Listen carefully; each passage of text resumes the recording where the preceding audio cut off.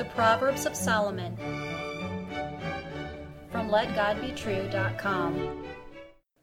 Proverbs chapter 14 and verse 21. He that despiseth his neighbor sinneth, but he that hath mercy on the poor, happy is he. Hear the words of God in Solomon again. He that despiseth his neighbor sinneth, but he that hath mercy on the poor, happy is he. The way you relate to others affects three different parties: the God of heaven, those around you, and then your own soul. If you are cruel, harsh, selfish, or violent toward others, you sin against God, you hurt those around you that need your help, and you will be miserable yourself.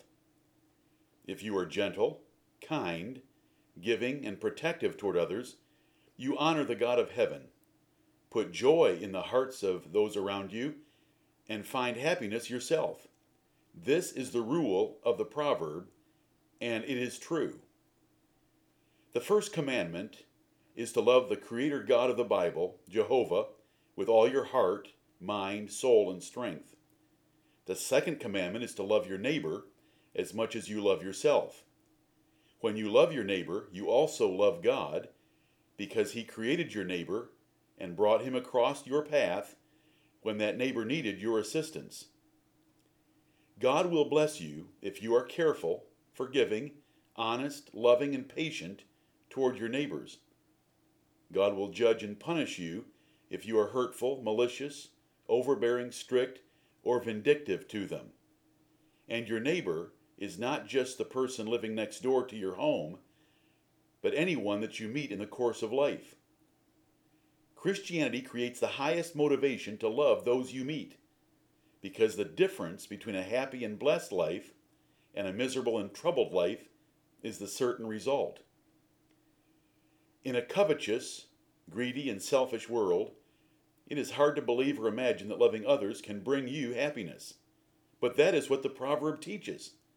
And both Jesus Christ and Paul confirmed this fact.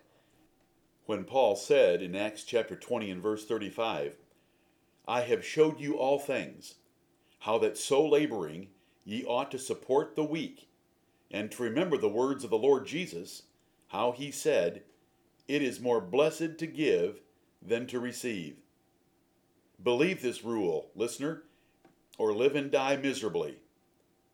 When a lawyer asked Jesus the definition of a neighbor, lawyers often nitpick about definitions to avoid responsibility, the Lord Jesus Christ answered with the story of the Good Samaritan, where a Samaritan befriended and helped a wounded Jew at great inconvenience and expense.